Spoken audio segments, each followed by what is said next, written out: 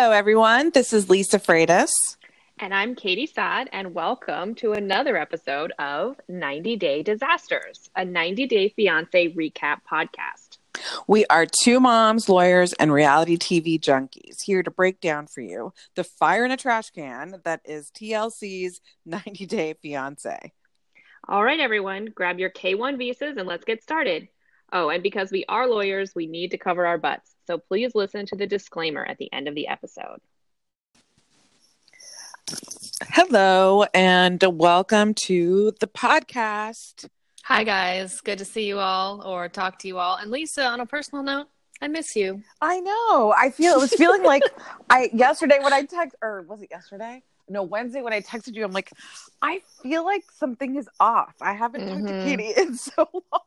I know. It's like a new moon, it's just unsettling. It is unsettling. It's been, and a lot of it is, well, probably all of it is my fault because I've just been buried. People are going crazy with divorce right now. We should change the podcast to 90-day divorces, and then also talk about all these interesting stories. I know. Everybody's stressing out because in California, the law changes in January. So people are trying to get their divorces done by the end of the year. And we usually get busy this time of year because people are trying to do that anyway.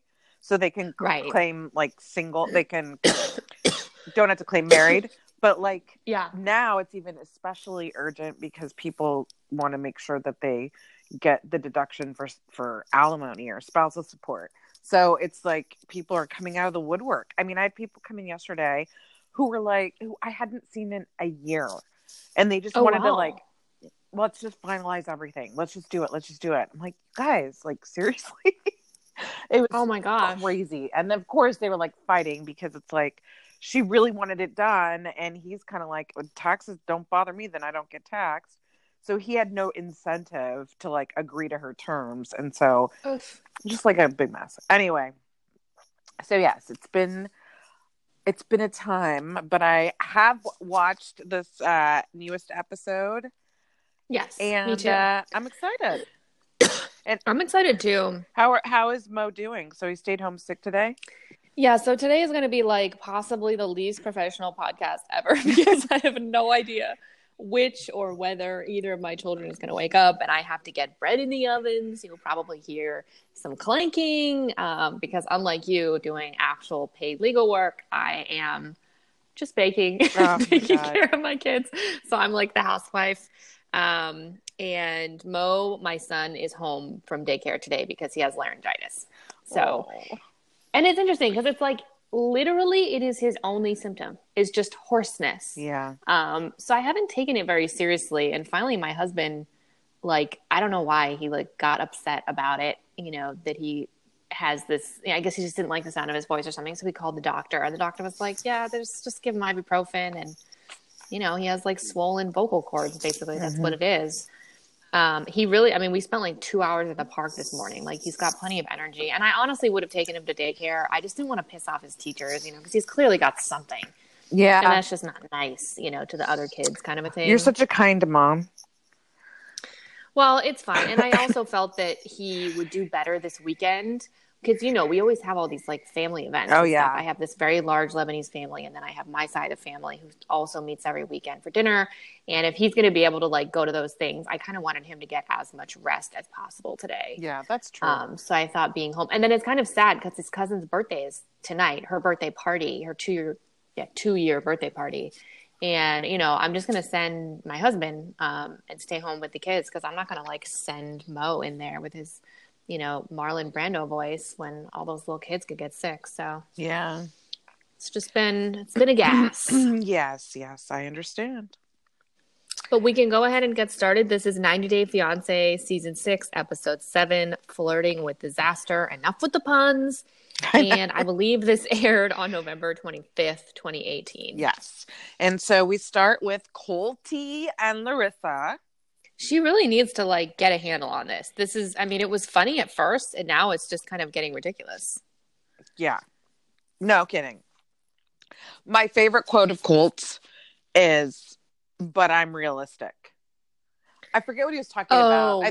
What was he talking about? Oh, yeah. He was talking about the wedding, right? Like the wedding food, maybe? No, I think it was even before that. Like he was talking about like whether or not, they're talking about getting married or whatever. And he's just like, but I'm realistic. And I just thought that should be like the tag series. Because it's so ridiculous. Because it's so far from the truth. Yes, but I'm realistic. Yeah, really? I don't think you are. Sorry, I'm just turning my oven on. Oh. Literally have to.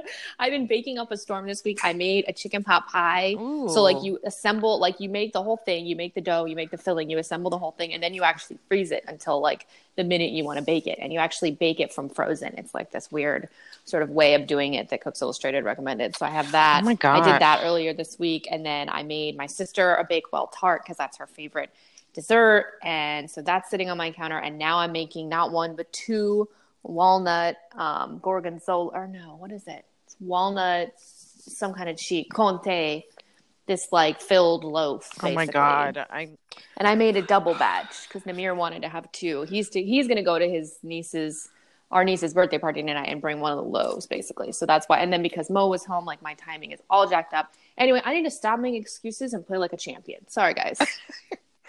I'm so jealous of your baking abilities. You're an amazing You should give me requests. baker. I'll make anything you want. And I mean literally anything. My mother-in-law likes this like really weird Parisian dessert where you have to make your like own hazelnut creme. It's called a Mont Blanc. You can only get it in Paris. And I made that shit twice. Oh my gosh. That's amazing. So, just so you guys know, I'm open for business. Not really. I am partial to your lava cake. The chocolate. Oh, did I? Oh, yeah. You sent me the recipe. The tunnel of fudge. My God, that thing is delicious. All right. Well, okay. you guys have to come back over and I'll bake. And now we'll stop taking care of personal business on the podcast. Sorry, guys. We actually literally have not talked to each other in like a week. I know. Okay. Back to what anyone actually wants to hear about.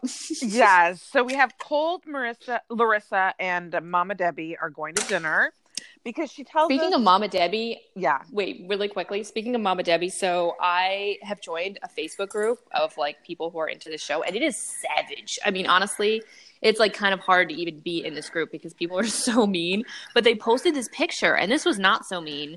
It's kind of mean, I guess. They posted this picture, and everybody Google this, of Mama Debbie when she was young. She was a dish. She's like beautiful. Oh well, they showed pictures of her even with the dad. Like much younger, and she looked good. No, she looked great. Oh and honestly, it kind of makes me sad for her. Now she has her like Wolf Howling at the Moon t-shirt. Yeah. She's living with her son. Her husband's dead. She's like that's a sad story. She's just given up. I mean, I would too. What is there? I don't know. It's a sad state of affairs. So everybody like pour one out for Mama Debbie. Yeah, seriously. So Larissa tells us, okay. So Larissa's kind of on like my shit list this season. Oh, really? As opposed to before when she was so cool? No, but I mean, like, I'm like seriously.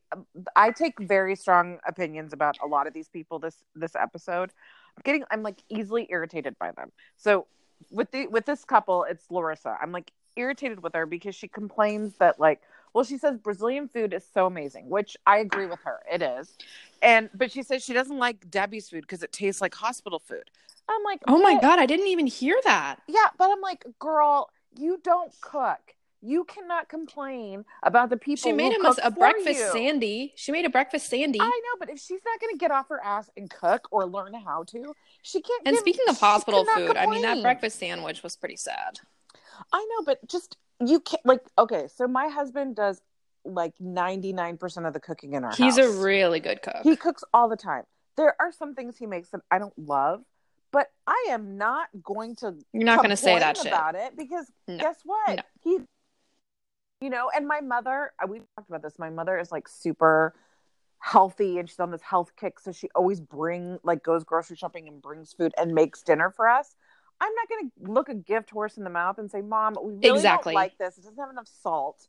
Or whatever. It's called gratitude. Like, people practice it. Thank you for making me dinner and my family dinner. Like, she is awful. Anyway. And it's not just that she doesn't appreciate it. She's actually insulting it. Because there's a difference, you know? Yeah, it's like she's just terrible. She's terrible. She is a terrible person. I'm just gonna say it. She's a terrible person. She's pretty rough. I mean, she's getting a very, very rough edit. And the problem with editing is that you don't know if they're even editing anything out or if that's like the sum total of her personality, which would be dark. Well, unless she's talking about what somebody else said about Debbie's food, which I don't think is the case. I don't think She's so. Because who being else does she know? rude. It's She's just being cold. And he's not going to awful. say that. No. So they end up going to this Brazilian steakhouse, which is, I think, a churrascaria, which Churrascaria. I fucking love churrascaria. amazing. We should go. I know we should go. And we should find one that's like all you can drink as well as all you can eat. Oh, that would be ideal. There was one in Oakland that I think my husband and I went to, and it wasn't that great. But okay, the one in San Francisco is really good. And then they have this, and I think they actually have a new one in San Francisco that might be affiliated with Fogo de Chao. Fogo de Chao is like is that like chain of churrascarias. Yes. I've been to the one in DC and the one in Philadelphia, and they're amazing.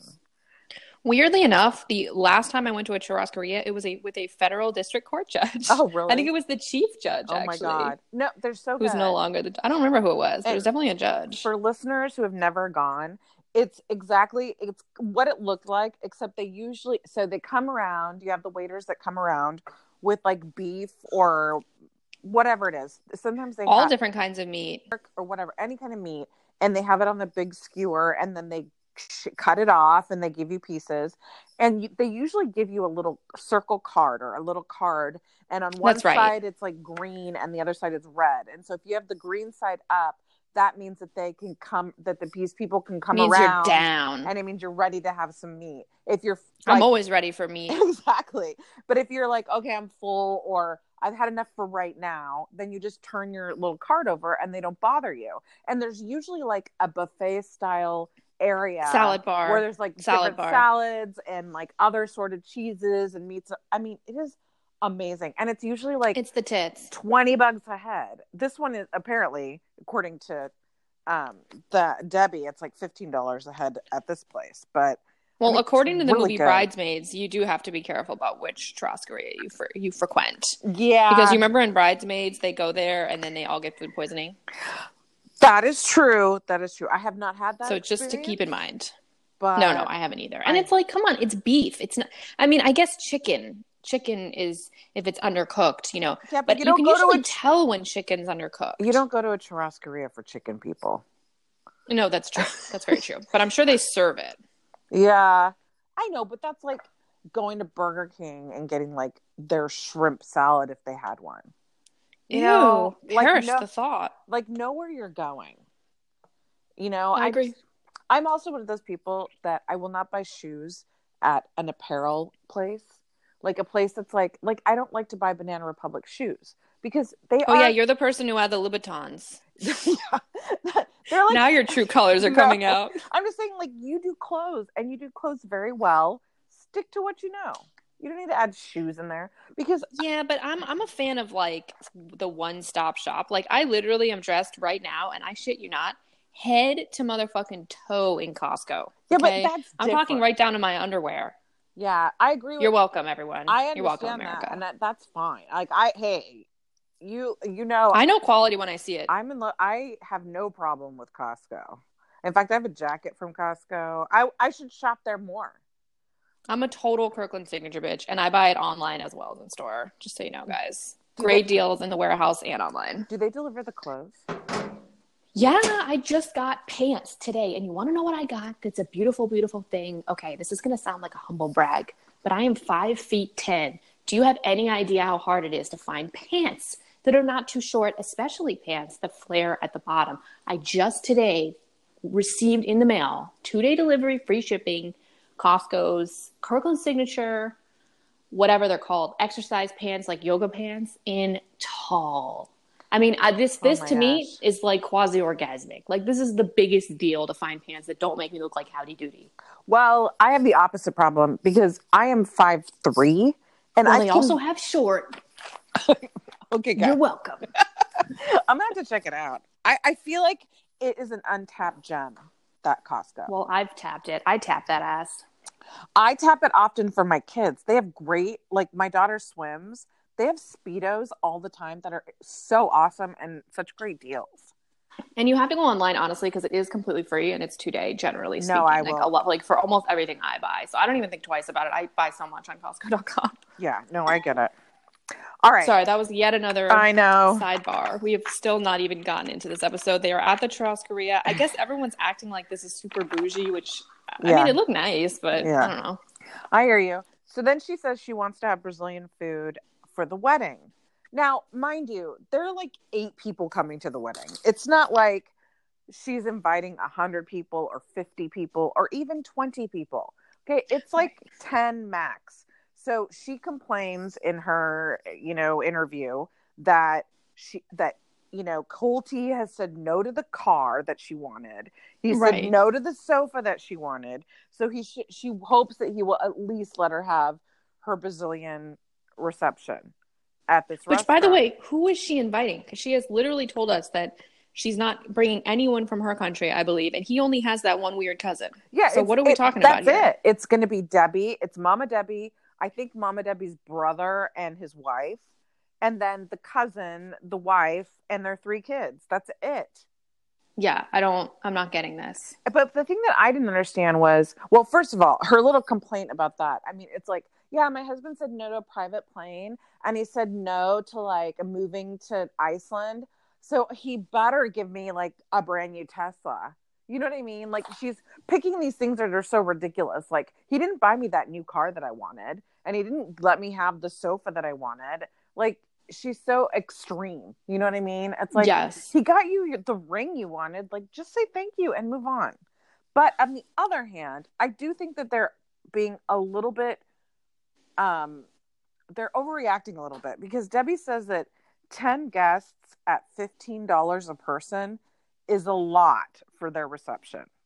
That comes out to Are you sure it was 15 and not 50? Because I remember 50. Oh, okay. So I thought she said 15. No, I'm pretty sure it was 50. Oh, okay. Well, that changes my whole argument. But not really, right? Because if you're talking about 50 times 10.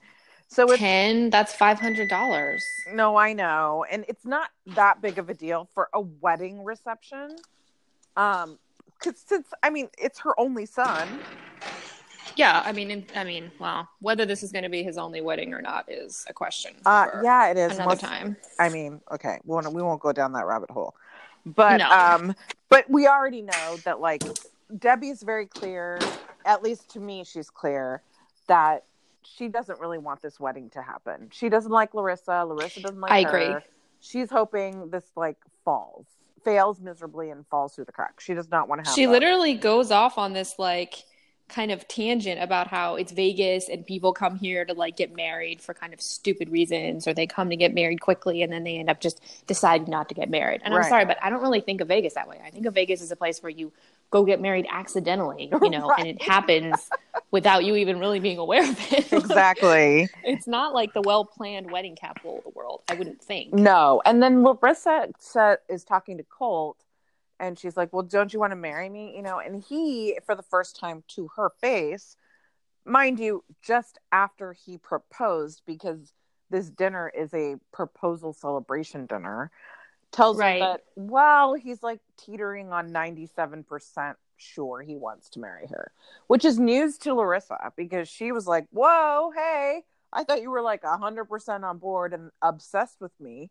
So this kind of throws her for a loop, and she's now brewing that he's not as into her as she expected. Yes, exactly right. And that was a douchey thing to say, honestly. Like if, I get the cold feet thing, but I honestly think it's the kind of thing that you don't actually say to the person. Like, he can think whatever he wants. Not at the proposal celebration dinner. Yeah, it was hurtful, honestly. Pick your moment.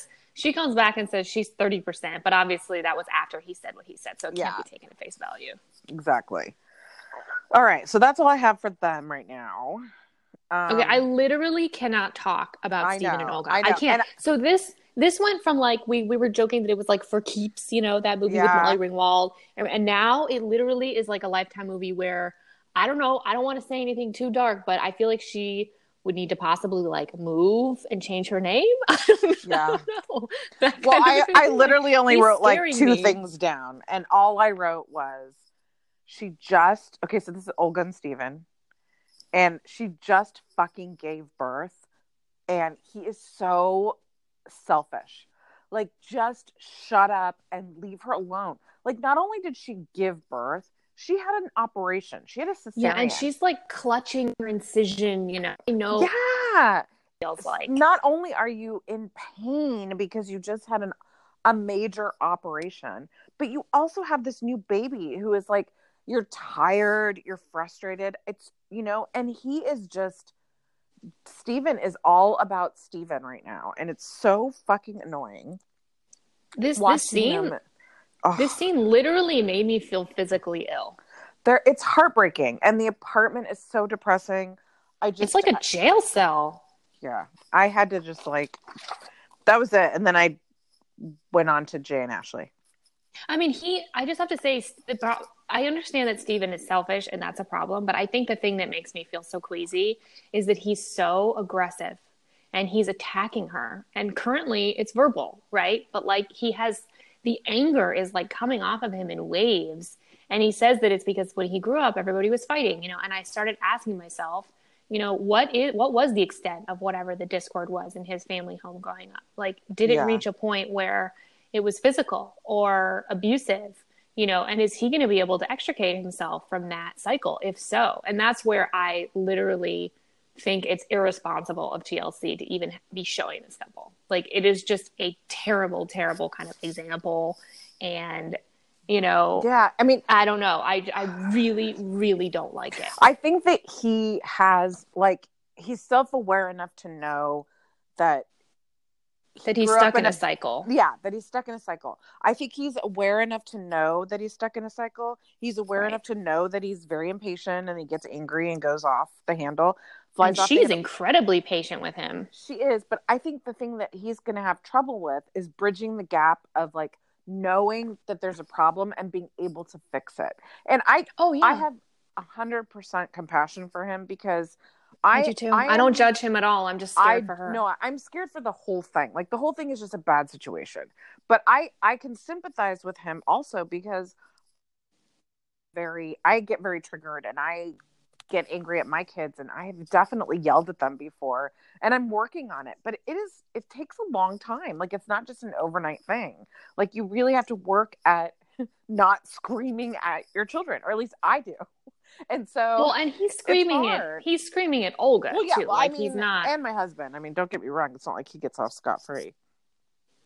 Yeah, and I guess this is one of those things where, you know, you're looking at this like snippet. You're looking at what is probably the hardest 24 hours of their lives ever. For sure. You know, they're basically children themselves. So I'm not judging. I'm just terribly worried. It's just a horrible situation. I mean, these two kids who can barely take care of themselves, barely take care of themselves, now have this new baby that they have to take care of. And that shit is hard. It is hard to keep a baby alive. It is. And they're both ill-equipped. It's clear they don't have a lot of experience and they don't have a lot of education on this particular issue. So, and they have no resources and no family there. At least there's nobody to help them. So they're kind of just figuring it out. And that is even harder. I mean, even when you're in love with your husband and you have a child with them, you still fight more. I mean, my husband and I fought a ton after Olivia was born. Just because everything he did got on my nerves, and I'm sure everything I did got on his nerves, because you're tired. Right. You know, you're exhausted and you really don't know what you're doing and you feel insecure and you're like living in a state of fear. Yeah. So it's just like times 10 with these guys. I just feel bad for them. It's absolutely not entertaining. No, it's true. That one is dark. What is not as dark is Jay and Ashley. I like this. This kind of fits into what you were saying about like the dynamics that men and women kind of fall into. And of course she's cleaning and he's sitting there complaining of boredom, messing on his phone, you know, playing video games. Although I see that dynamic, but I also see that she's probably one of those people given the state of her house, because she has a very clean She and seems neat like house. a neat freak. She seems like the type of person that, like, even if he tried to help clean, she would criticize every way he was trying to do it, and then end up wanting to do it herself because it would be easier because she knows how she wants it done. What I realized about Ashley, and this goes to your point, is that she is like the epitome of a basic bitch. She's so basic. And I am a recovering basic bitch. So I totally sympathize. But like everything in her house, I realized, is something that you would see, you know, on like Joanna Gaines' website, you know, all the pictures of the pillows with like sayings on them, like blessed and stuff, you know, and then the way she dresses and her makeup. And it's like, I feel like every aspect of her is basic. And I love that about her. And I think she should just, you do you, girl. I think that, yeah, my issue with Ashley is she's like, they are the stereotype of what everybody says men and women are. Like that men will tell you when something's bothering them and they'll tell you exactly what's bothering them. Yeah, and women will just stew. And women will stew and they'll make it about something else. But what the real issue is something underneath. And we'll see this more later, but she's pissed because he is playing video games and he's been playing them all morning. But what the fuck else is he supposed to do? The guy's in this country. You know, he can't do anything. I don't buy that. Okay. I was thinking about this earlier in the season. You know, these people are like, oh, I'm so bored. I'm sorry. There's so many constructive things that you can do with your time. There are. They could be reading. They could be learning the language, you know, which in his case is not relevant, but like in but he the case of what's her name, the Mexican girl, is relevant. I mean, does he strike you as a reader? I'm just saying that it doesn't have to be reading. Like there are so many things. He could be working out. Like there are all these things that wouldn't make her, I think, feel like he's doing nothing. You know, playing video games is a complete waste of time. I have no problem with it. It's a legitimate leisure activity, but it is a leisure activity. And there are things he could be doing that are not leisure activities that are also not going to be, you know, in conflict with his legal status here. I'm just saying. No, I know. This is judgment, and I shouldn't be judging. I have more sympathy for him because the last thing I would want to do if I were stuck in another country is work out. I'd probably be like watching movies or playing video games too. He looks like he works out though. Oh, I'm sure he does. I mean, maybe he is also working out. Oh, maybe did she say that he was like at the gym? I don't remember. I don't know. That kind of rings a bell a little bit. I don't know, but she gets really jealous because he's getting text messages while they're sitting staring at each other or not staring at each other because they're not really talking. And so he gets a text message and she's like, "Who's that?" And he's like, "Oh, one of, you know, somebody from Jamaica." And she's like, "Girl or boy?" And he says, that was very controlling. It's really none of her business who's texting him. I mean, I realize he's a cheater, but that's her problem for being with a cheater.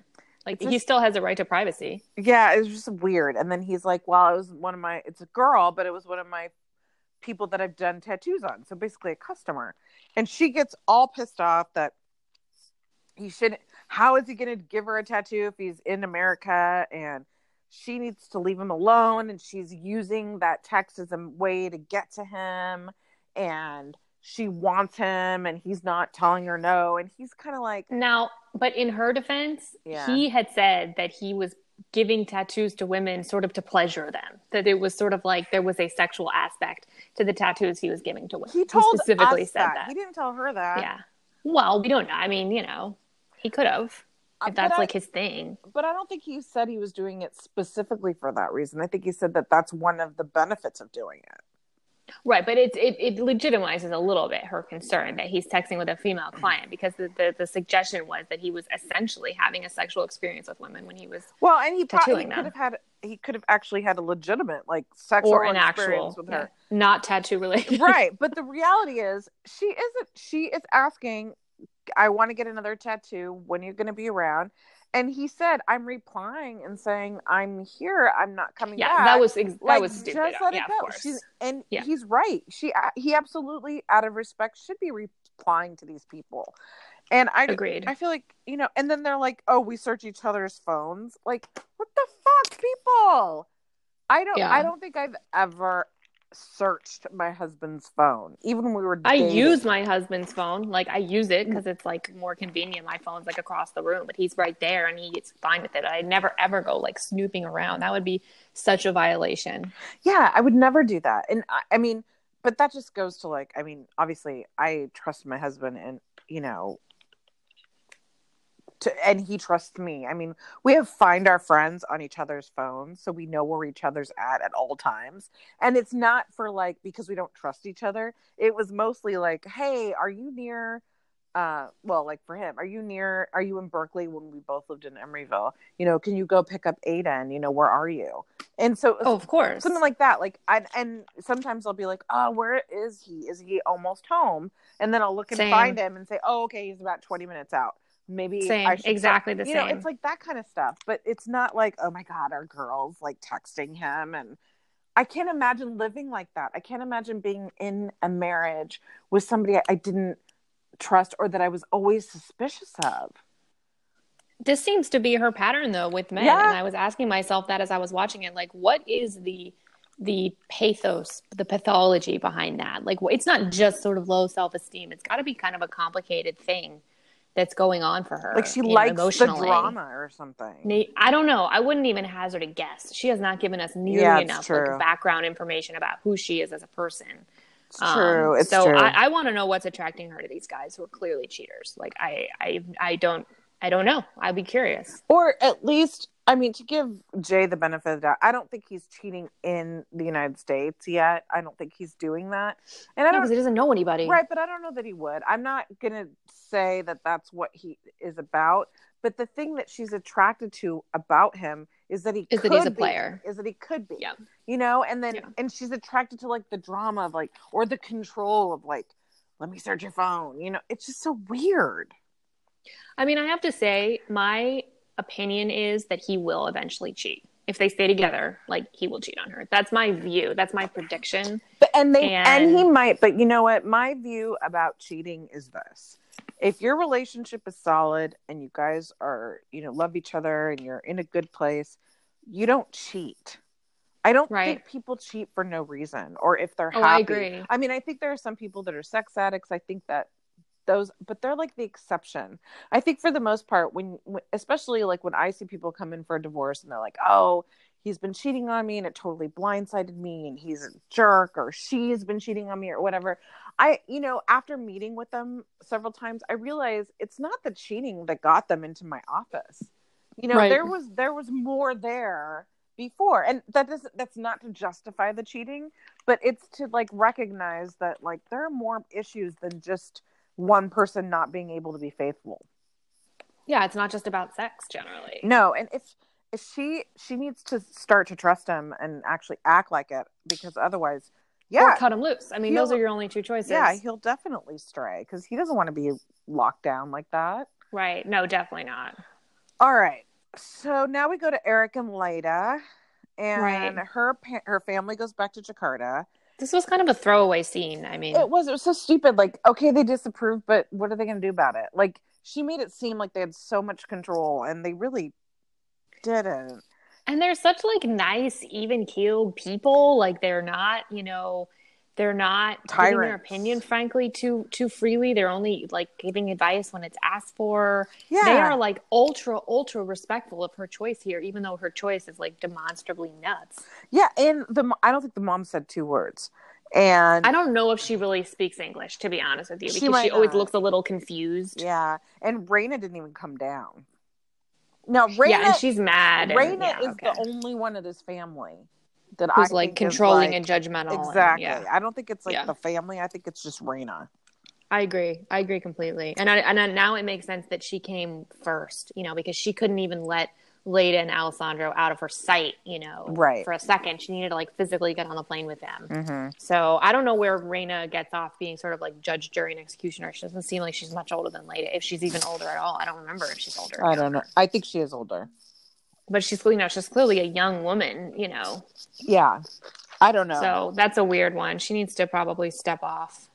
So, yeah, that was a throwaway scene. They go back to Wisconsin.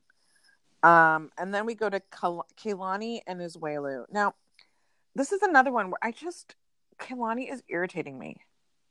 Yeah, she's irritating me also. She's treating him really poorly. I used to love her, but like her expectations are so amiss.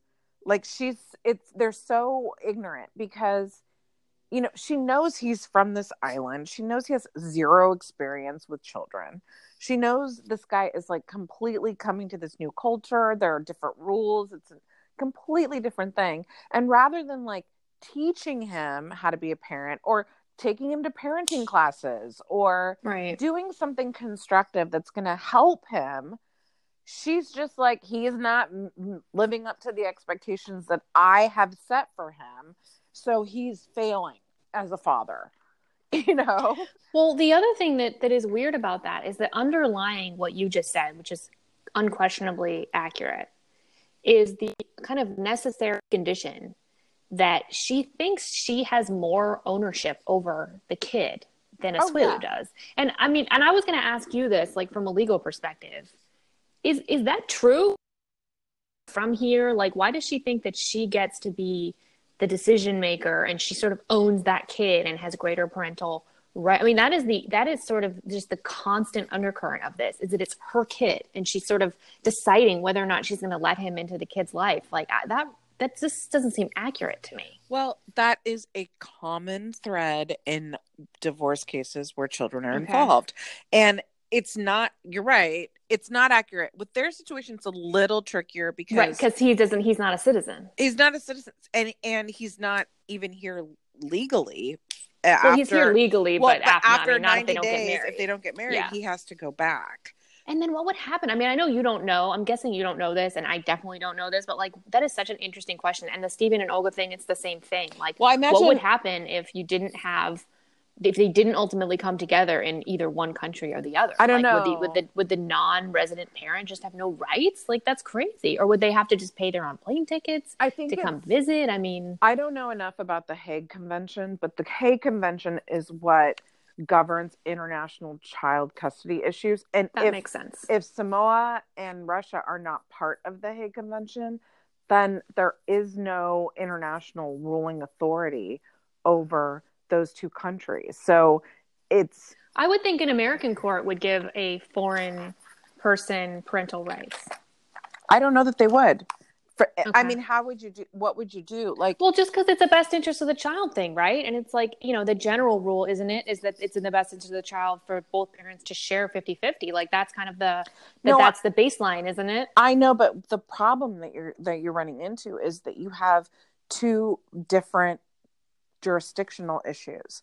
You have the family court. Sure, the family court can say this kid should have 50-50 custody with Asuelu, but then you have to also go to the immigration court, and that judge has to agree to grant him some sort of green card or visa as a parent. And I don't know if that exists. Fascinating.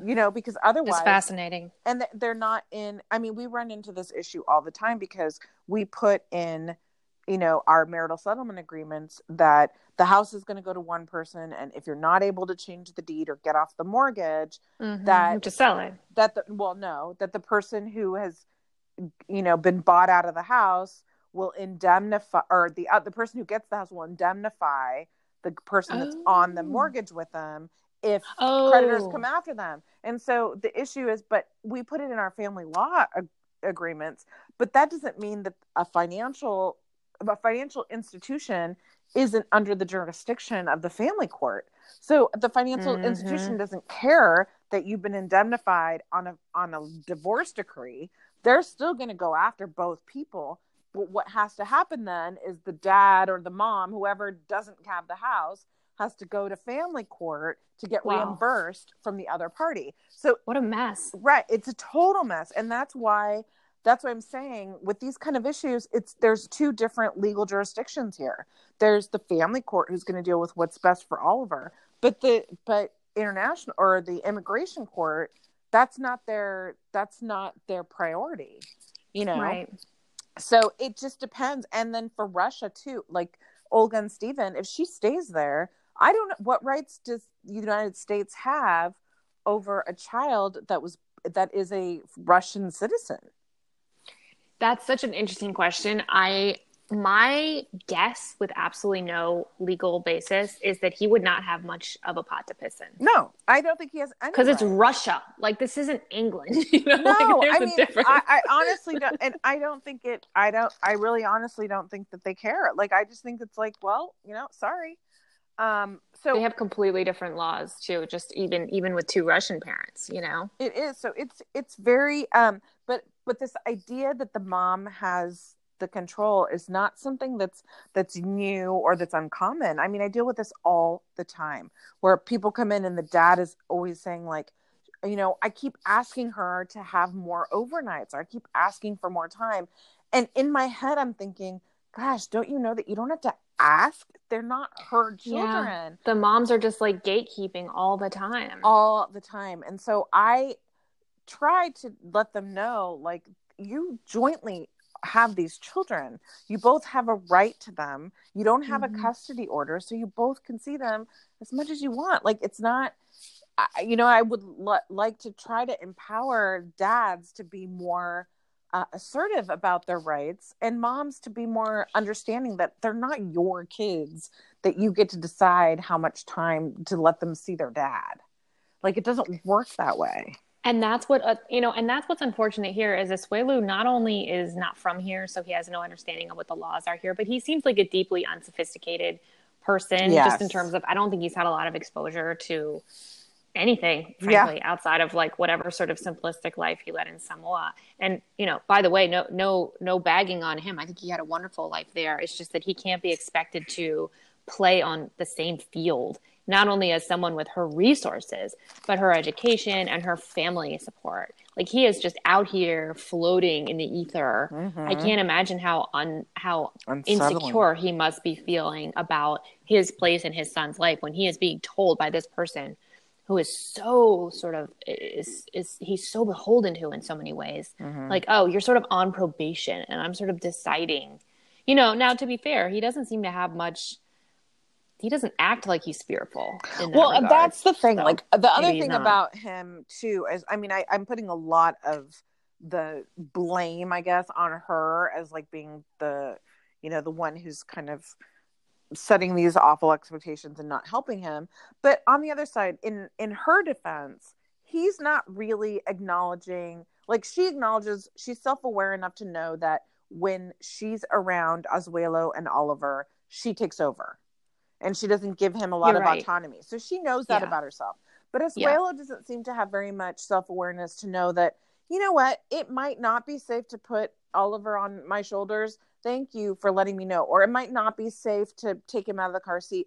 Thank you for letting me know. Like, I just didn't know that. Or is there a parenting class so that I can learn more about how to do this? Like, he kind of comes in with this attitude like, I'm okay. I know what I'm doing. Back off. When he really doesn't. And so if he expressed, I think if he was more like, hey, you need to help me and teach me how to do this because I just don't know, I think she might be more receptive to that than his attitude of like, I'm fine. I know what I'm doing, I agree 1,000%. And I think they're showing us so much of her dismissing him than they are of him probably pretty regularly brushing her off and trying to, sort of bristling at her attempt to teach him or control him in any way in terms of his interaction with Oliver. So it's a bad combination. And I think ultimately it's going to be a battle of wills, and I think she's going to win. And he's just going to have to sort of assuage her. That's what I'm guessing. I agree. And before we go on to the next couple, I just want to say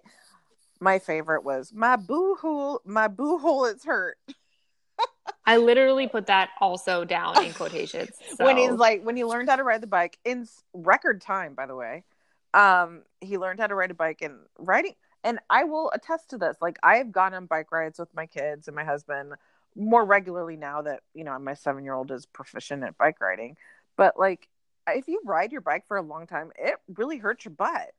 Like, 100%. I used to spin and I had to get like special shorts. Oh, I had a special seat that I would attach to the spinning bike that was like totally soft and like, because it hurt so much. So I totally I don't understand those seats. I agree about his boo hole. But I thought that was funny. Anywho, so now we have Jonathan and Fernanda, and they arrive in Chicago to meet John's mom and his sister Jackie and her boyfriend.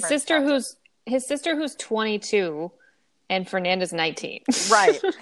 Right. And his sister's like, dude, I don't even want to get married.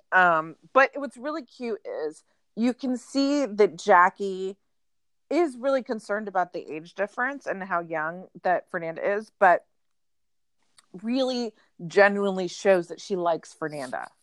And that she's actually, I think her concern is for Fernanda.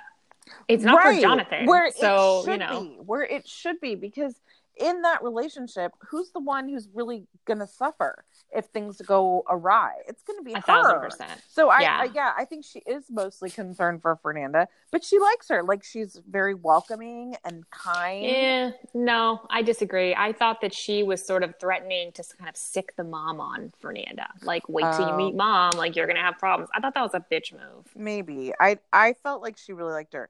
I thought that, I like her and Mama Cece's North or Midwest accent. I thought the mom had a much stronger accent than Jackie. But Jackie had one too. I was going there. Oh God, I loved it. It was great. It reminds me of my friend Liz, who's from Michigan and lived in Chicago for a while. And I love it. They do all have basically the same accent. It's interesting. But it's a large area. It is. But Patrick, Jackie's boyfriend, oddly looks a lot like Jonathan. It was kind of creepy. Interesting. I thought it was creepy. That. And he's like, dude, you do you, brah. Like, he's totally on board with this whole thing.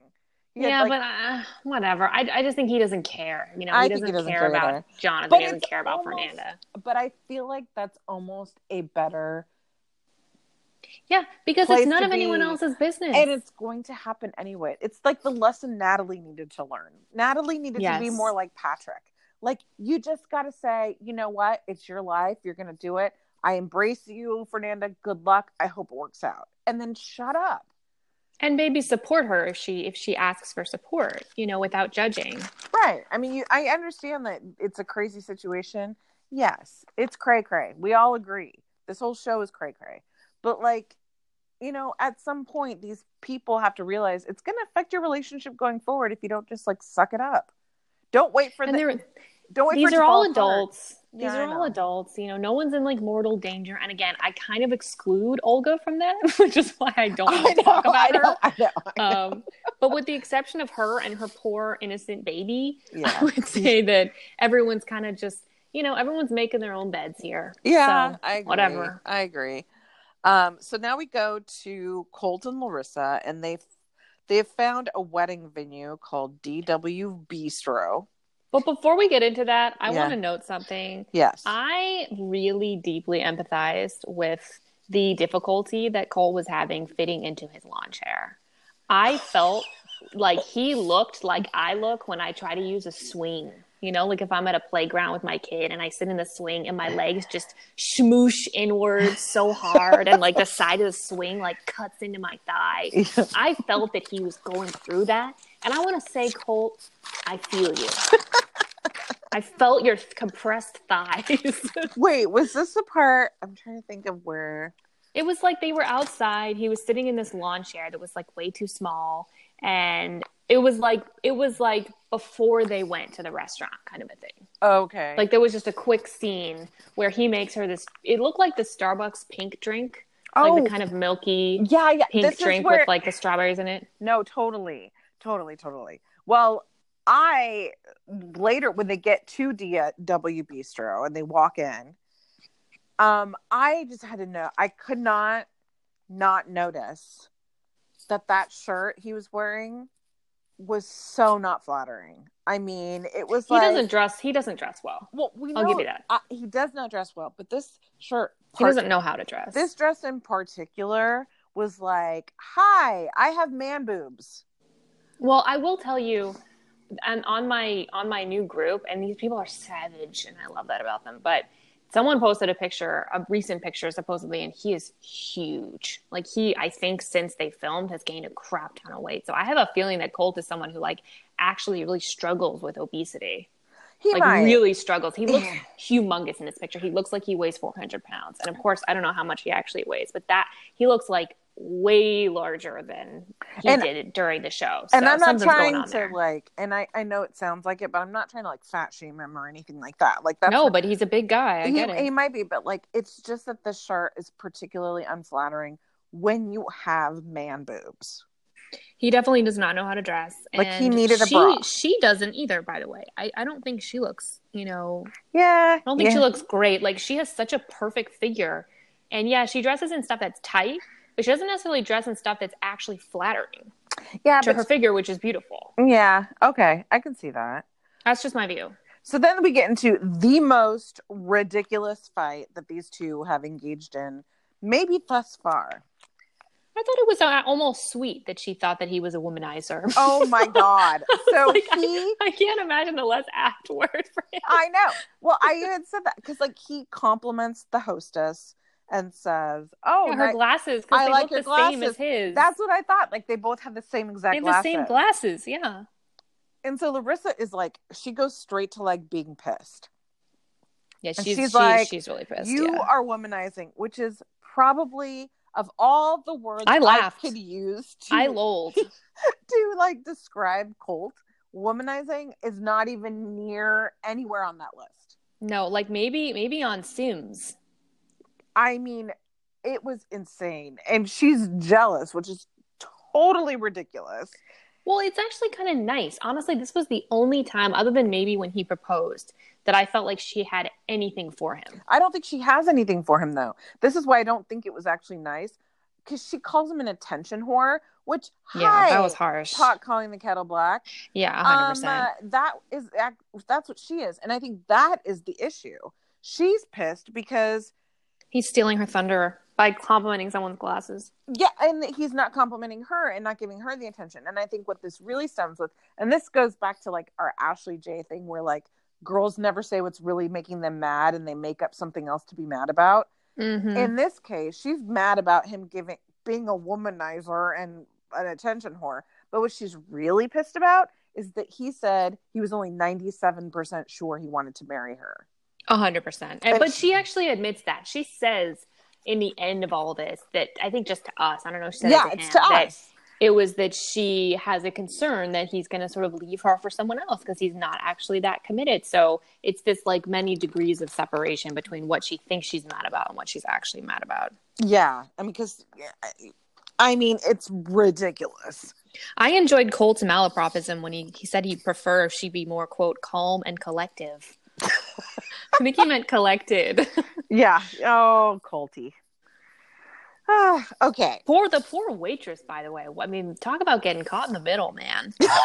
And she's probably like, what the fuck are you talking about, lady? Especially because it's Larissa. Like, I mean, come on. I'm surprised that waitress didn't have us blur out her face like Sean's seatmate on the way to Haiti with the giant sandwich. No, I'm sure that hostess was just like, no, you can show me because I'm not the idiot in here. Yeah, she didn't come off looking bad at all. She didn't look like she was trying to flirt with Colt by any means. Hell no. So she's fine. So then we go back to Ashley and Jay and their totally dysfunctional relationship. Can margarita for the win. Yep. And he's drinking a juice box. Yeah, that was hilarious. I loved it. It was like totally like just, can you just show their age difference anymore? Yeah, it was like Capri Sun versus margarita. Yeah. But you know what? In his defense, I mean, he made her dinner, like Jamaican chicken. That was sweet. And he did the laundry. Yes. But they don't communicate. And so, except that, then when she forces him to communicate, because she's very passive aggressive here, but he calls her crazy and spiteful.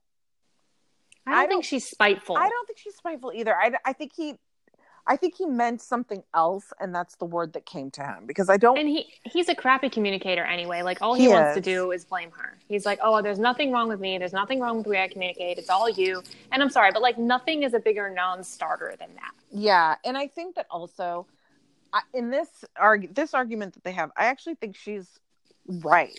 I actually side with her on this one because she says that he'll just leave the house without telling her. And yeah, that's rude, man. In an earlier conversation, she said, like, where'd you go last night at midnight? So it's not like he's leaving at 4:00 in the afternoon to potentially go work out or something. It's like midnight. So it's kind of weird. And I agree. he thinks it's like jail because he has to tell her where he's going. But I don't think that she's saying it like that. I think she's like, just let me know when you're not in the house.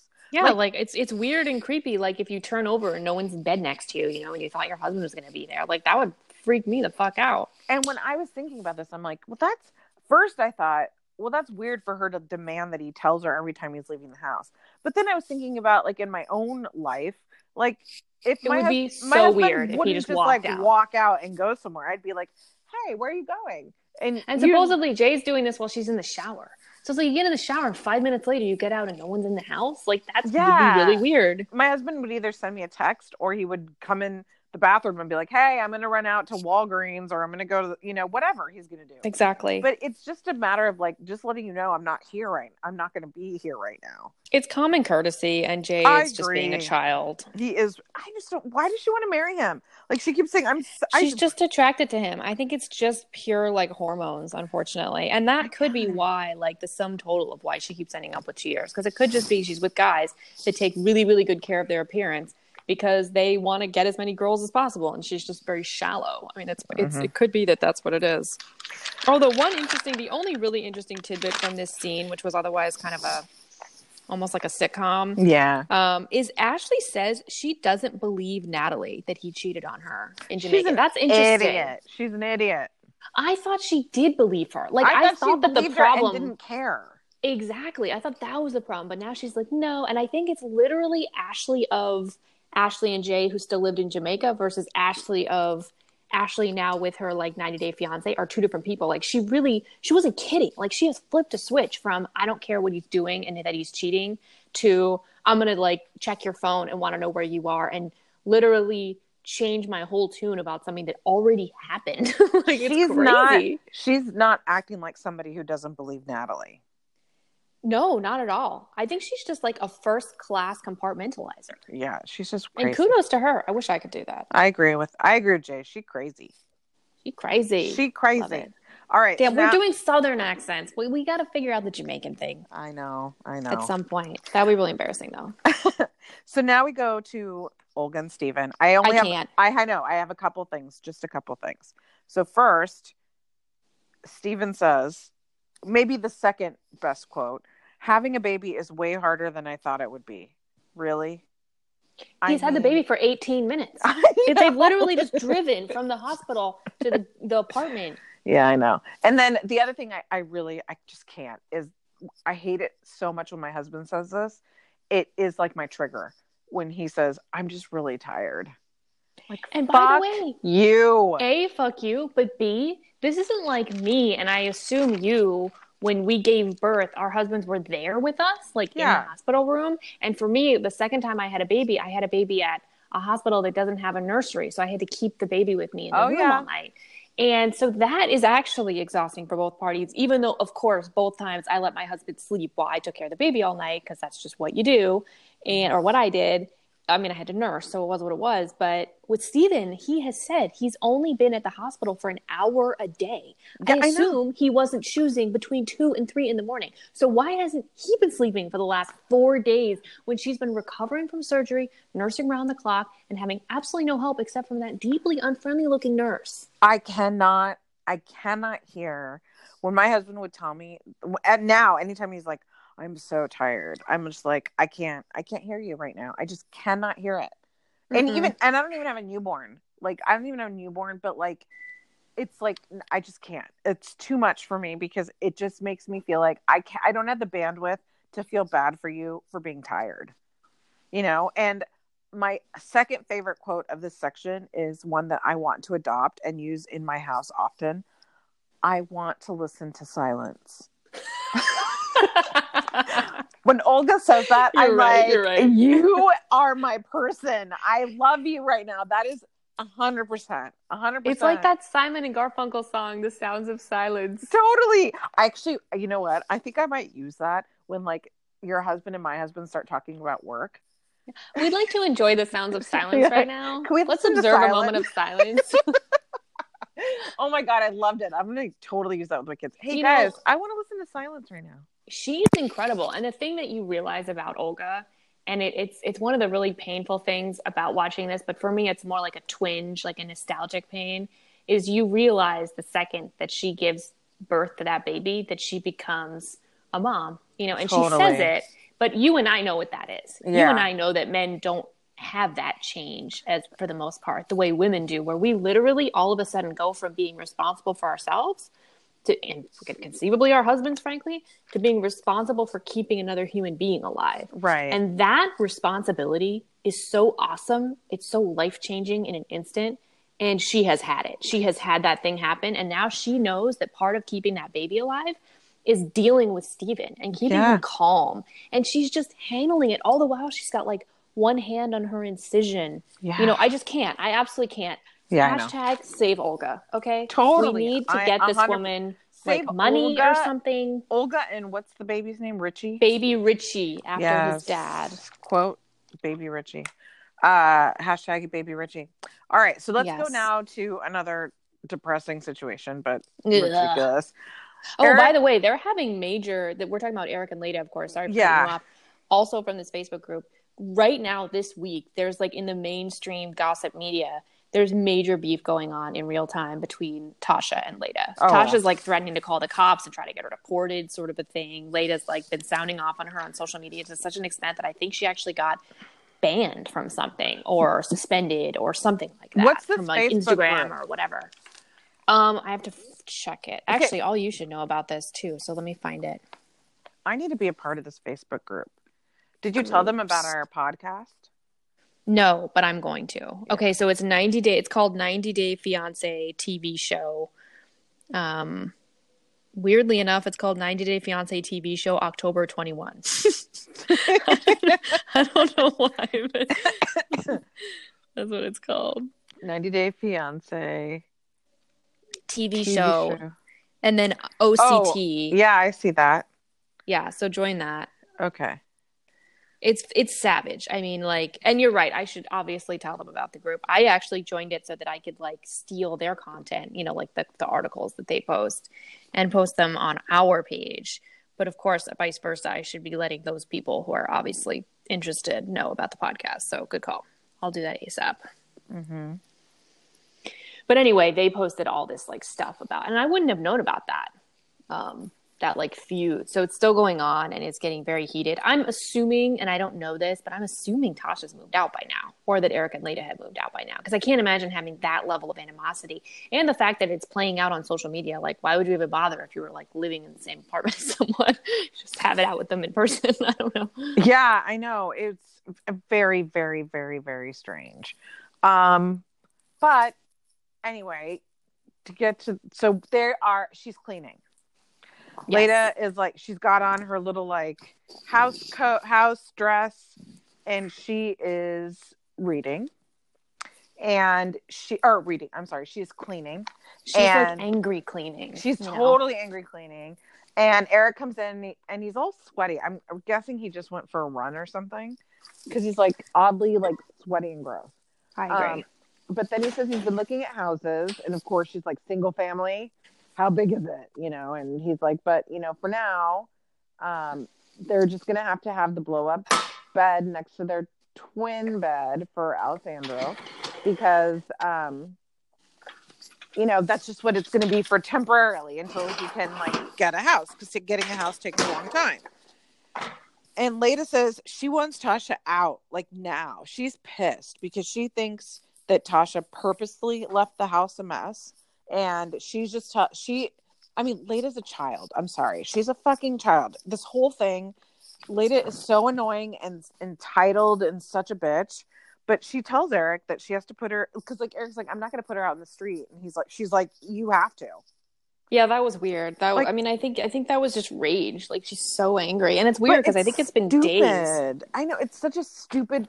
Yeah, I would be irritated if I moved in with the guy who was living with his like 20-year-old daughter and she left the place a pigsty. Sure, I'd be pissed. But then it'd be like, I wouldn't be like, they have to leave right now. Like, it's still his daughter. Like, what the fuck? And then Tasha comes in. It's super awkward because Leda is just a bitch. Like, she didn't even want to say hi to her. And when she kind of gave her the silent treatment and then like a very sarcastic wave and smile. It was nasty. It was so stupid. It was like she was a teenager.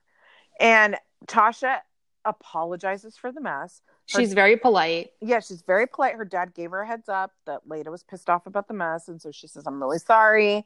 I was really busy. Although she also says the apartment was, quote, cleaner than usual. So I actually have to ask myself if she and her dad have been living sort of like bachelors, all along, in which case it's doubly unfair to ask Tasha to kind of suddenly change her way of living. Which is totally what we said before. Like, how much of it really was Tasha's mess and how much of it was just the way they live? Oh, that's the question. And then the other interesting thing, and you pointed this out, like Tasha immediately takes responsibility, says sorry, but then Leda kind of said, oh, we're not going to be able to work this out. Like, you're going to have to leave. And it's like Tasha literally did everything she possibly could to kind of neutralize the situation. And Leda's just completely refusing to engage with her. Yeah. And she's using the messy apartment as an excuse to throw her out. I mean, she has it's possible. She didn't want Tasha there before she even moved here. Before that's exactly right. And that's the real issue. So that's, again, here's another woman with her underlying issue and doesn't just spit it out. Now she's using, you left the apartment a mess, so you have to leave. Like, it's so fucking ridiculous. And she's such a child and a bitch about it. Like, she won't let it go. She cannot stop saying about, did you do it on purpose? And I don't know if to believe you. And so Tasha tells her, look, I'm looking for apartments, but, you're not on the lease. You can't kick me out. You can't kick me out, which is totally true. And that's totally true. Kind of awesome. And then Leda says to Eric, like, I want her to move out now, like today. And Tasha just kind of shrugs like, well, too bad. So sad. Which is true. And it speaks to Leda's entitlement that she didn't even stop to think about the reality of the situation, which is the same thing with the child support, where it's like she wants to just ignore reality because she thinks she's entitled to live above the rules, essentially. Yeah. And then, I am so team Tasha in this whole thing. And then she's like, well, I'm on the lease. Why don't you guys move out? Well, besides that, which is fair enough, the dad offers to pay for a monthly kind of extended stay hotel. And I'm just frankly surprised Tasha didn't take him up on that. Because why would she want to stay in this situation if she has an out? She can live by herself on someone else's dime. Like, I've lived in an extended stay hotel before because I was teaching an LSAT prep course in Texas and Kansas City. And they're nice. Like, there's nothing wrong with it. Okay, so I did not hear it that way. I heard I can pay for you to stay at a budget motel, which to me screams like maybe prostitutes stay there. Like, it's where you go when you can't.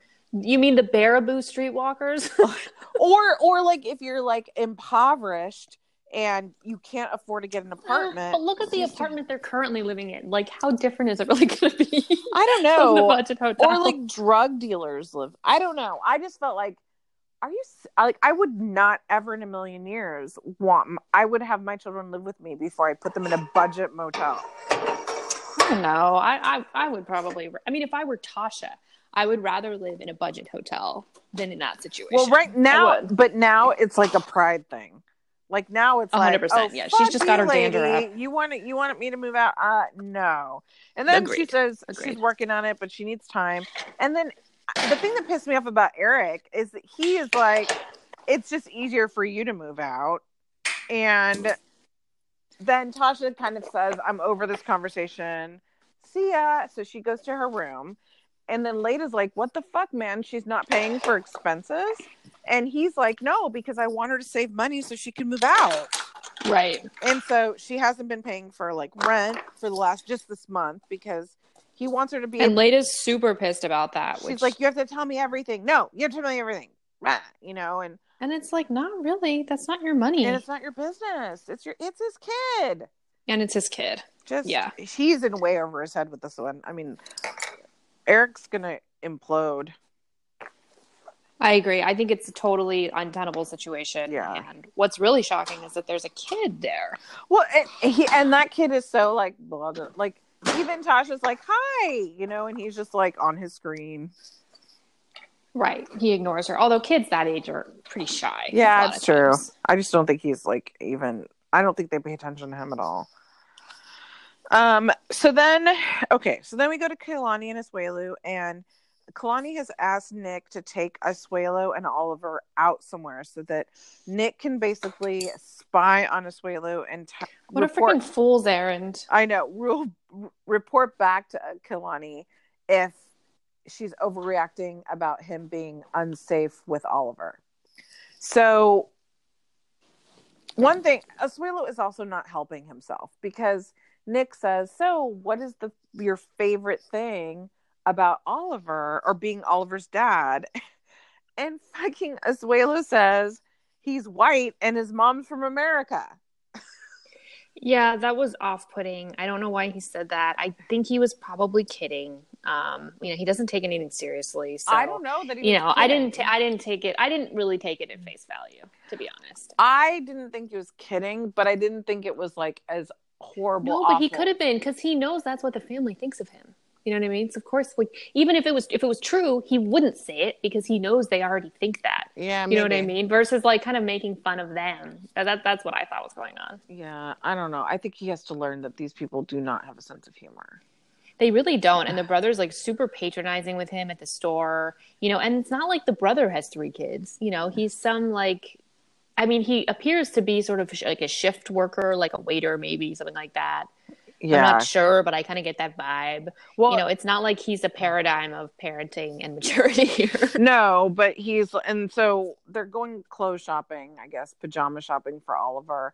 And Asuelu puts Oliver on his shoulders. And this is the opportunity that he could have taken when Nick was like, that's not really safe. He could have been like, oh, okay, like, thanks. Like, I see this all the time in my country, but, thank you for your input or whatever, like. Come on. A lot of people would be very irritated by somebody trying to micromanage in that way, especially when he's being micromanaged constantly by, Kalani and probably the other members of the family. Now this like new guy who's like not even barely been around Oliver. Nick didn't do it in like a patronizing way.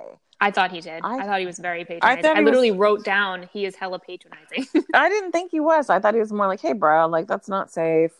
I think he was taking on like the mantle of what Kalani had asked him to do. And he's sort of acting with this kind of, assigned authority from her, like as her agent. And that just irritated me because he, frankly, I don't think has as much of a right as Asuelu does to make decisions about the kid. I guess so, but I actually didn't think it was safe.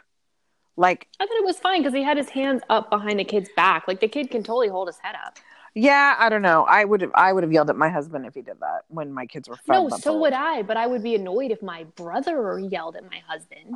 Yeah, but I don't. You know what I mean? I guess. I don't have a brother though, so I guess it's questionable. Yeah, I just didn't think that Nick. First of all, I don't think his personality is like that assertive or aggressive. Agreed. Nick's. So I just felt like he was like, yeah, I don't think that's very safe. But I mean, and that's a fair interpretation. Whatever. Then he goes home and he tells Kalani, of course, and then she is very open about the fact that she sent Nick on this errand. But that's later. Sorry. No, that's in this segment. It is. Yeah, like Asuelu says, he has like a one-on-one interview, and he says, "quote After today, I hope Kalani will trust me forever." Yeah. Which is like such a sad thing. No, that's not how she's actually. It's the opposite.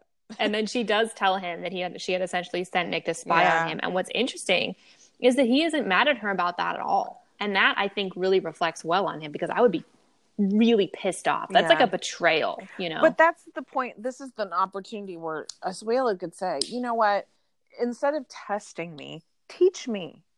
Right. Like, instead of putting... I think he does say that, though. I hope so, because I didn't really get that from him, but I felt like, she keeps sending him out to fail. Like, she's setting him up to fail. Nick, 100%. Take him out and then tell me all the shit that he does wrong. Like, she's setting him up to fail. So I feel like, set him up to succeed. Hey, we could go to a parenting class together. Like, or we could do this, or we could do that, whatever. But, like, help him. And maybe he could be more receptive to, like, well, teach me. Like, what is it that I'm doing wrong? Instead of screaming or yelling, I mean... I don't know. They just have to work on that because I could see this not working out. And they used to be my favorite couple. I think it's going to come down to whether they actually get married in the 90 days. Because she's talking about cold feet and it seems like she legitimately, genuinely has cold feet and she's not making any moves to plan this wedding. You and I have both been married. We know how crazy that is to like wait that long to plan your wedding. I think the kicker is, do they actually walk down the aisle? And this is why I think this whole episode screams of like women not saying what's really on their mind. I think that she's using his lack of parenting experience as an excuse for calling off a wedding she really doesn't want to have.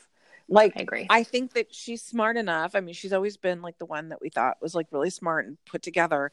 It's like if you go on vacation and you have like some like passionate romance with somebody, and then you try to like put them and they're from that country, and then you try to bring them into your culture and they just don't That's fit. the entire basis of this show. No, I know that, but like with them it's so much more extreme because he's like from the island and clearly has like very limited skills, whereas like the other people, yeah, they're from different places, but they have more like a more of a skill set, you know what I mean? And he happens to be from this like particular country, the one country that her parents didn't want her to meet someone. Yeah. So I feel like for them in particular, like she's the only one then of all the people on this season who is like recognizing that she's maybe not as attracted to him now that he's here as she was when they were in Samoa. And so I agree. Whoa. She's so I just took my loaves out of the oven. Yeah, I know. They're sizzling. The cheese is sizzling. So I think that like she's using the parenting thing as an excuse to really be like, I don't know that I really like him that much. I completely agree. But I also think some of it is genuine. Like she, you know, I think it would have been nicer if he had come and been more proficient. Maybe. I think that's true. That might have been like attractive to her. Yeah. So then we go back to Chicago with Fernanda and John. Chicago. These two are becoming my favorite couple, by the way. Well, the thing about Fernanda is she's drop dead crazy gorgeous. And she's really, really pretty. And I think she's a really good person. And she's really so nice. sweet. Yeah, 100%. And I actually... She's way too good for him. She is. But I actually like him with her. Like, I actually like them.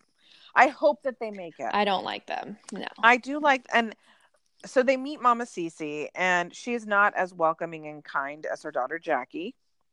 No, this was just sad. Like I'll just jump right to like the really big sad moment, which is that Fernanda tries to include her by inviting her to go wedding dress shopping. Of course, there's this underlying thing that Fernanda can't have her own mother there, which is something you normally do with your mom.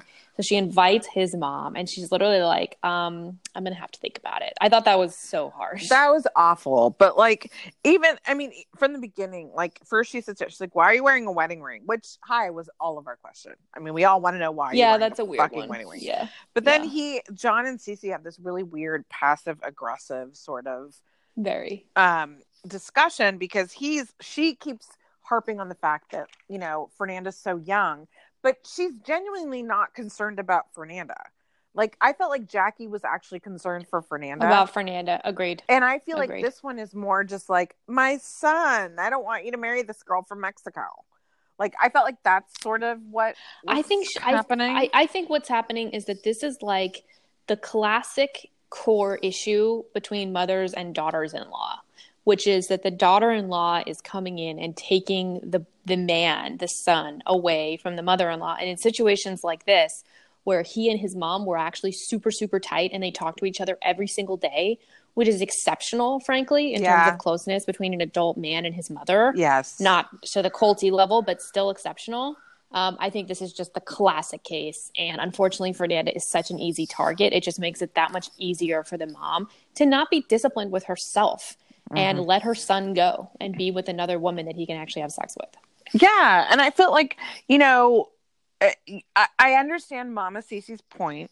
I don't like where it's coming from, but I get her point that, like, you know, I wish that Fernanda could go back to Mexico and they could continue this relationship, but not be tied to this deadline. And I think we all agree that the deadline is sort of this arbitrary thing that's forcing them. You know, it's like causing this pressure. Yeah, but it is what it is. No, honestly, I know. It can't be long distance forever. Like, and I get it. So, but I understood her point, but I'm like, yeah, but clearly not what they're going to do. And then John tries to like dig at his mom and he's like, well, maybe you could give us some advice, you know, since you've been married a couple of times. And that was nasty. It was nasty, but then she comes back at him and she's like, you want my advice? Don't get married.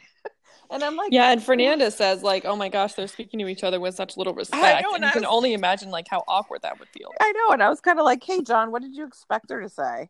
You know, you can't dig at your mom and then expect her to be like, oh, well, my advice is to get married and be happy. But yeah, I was definitely Team Fernanda in this whole thing. And I felt her pain. Like, my family welcomed you with open arms and they've treated you like part of our family. And his family is like the opposite. And, Right. you know, with the exception of Jackie, I mean, I think Jackie accepts Fernanda. I think she just thinks her brother's just a dipshit. Agreed. 100% agreed. And I was really impressed. And you noted how like wonderful Fernanda is. And this is why, and I guess I'm being a little harsh on him.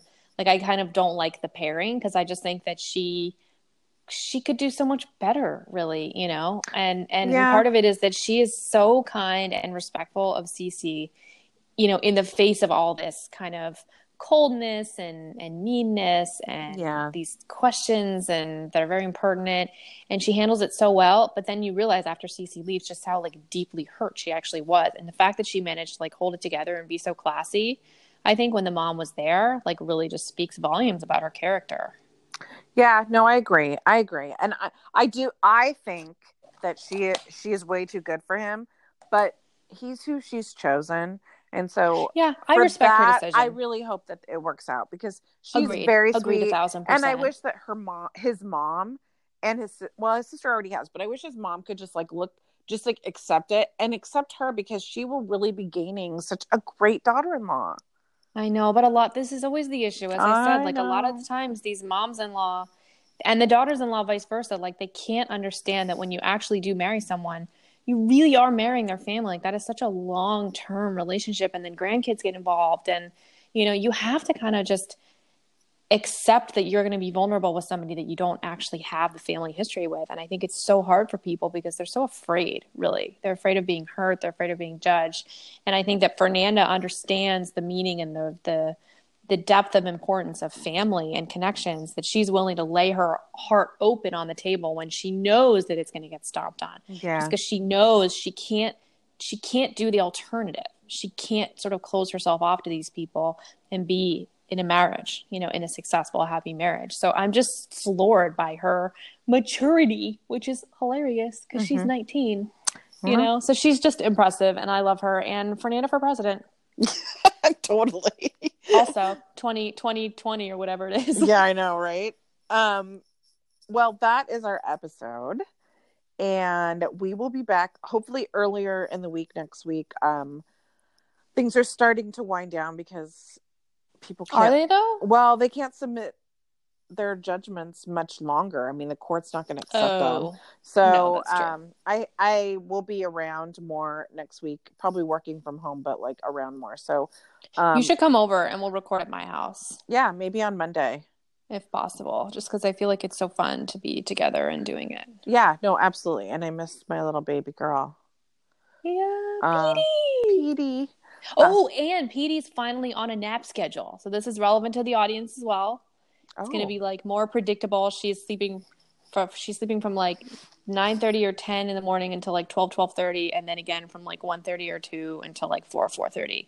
Cool. So we'll be able to like so just for your records, Lisa, that's sort of my current schedule with Petey. But honestly, I can record when she's up too. Yeah, she's pretty chill.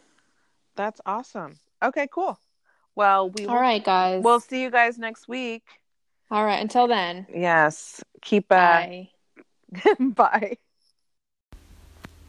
Legal disclaimer. This is a personal podcast just for fun, solely meant for entertainment purposes. We are lawyers, but we're not giving any legal advice on the podcast. We're not creating any kind of attorney-client relationship in the podcast. And also keep in mind that anything we say, anything at all, it's just our personal opinions. We have no intention of maligning any individual, group, company, religious or ethnic group, nationality, or anything or anyone else. Lisa and Katie have no affiliation with TLC. These are not the opinions of TLC. And finally, anything that we say is not meant to represent anyone other than Lisa Freitas and Katie Assad individually. Finally, please leave us a comment on our Facebook page and give us a 5-star rating on whatever podcast service you're using to help us continue to record. Thank you.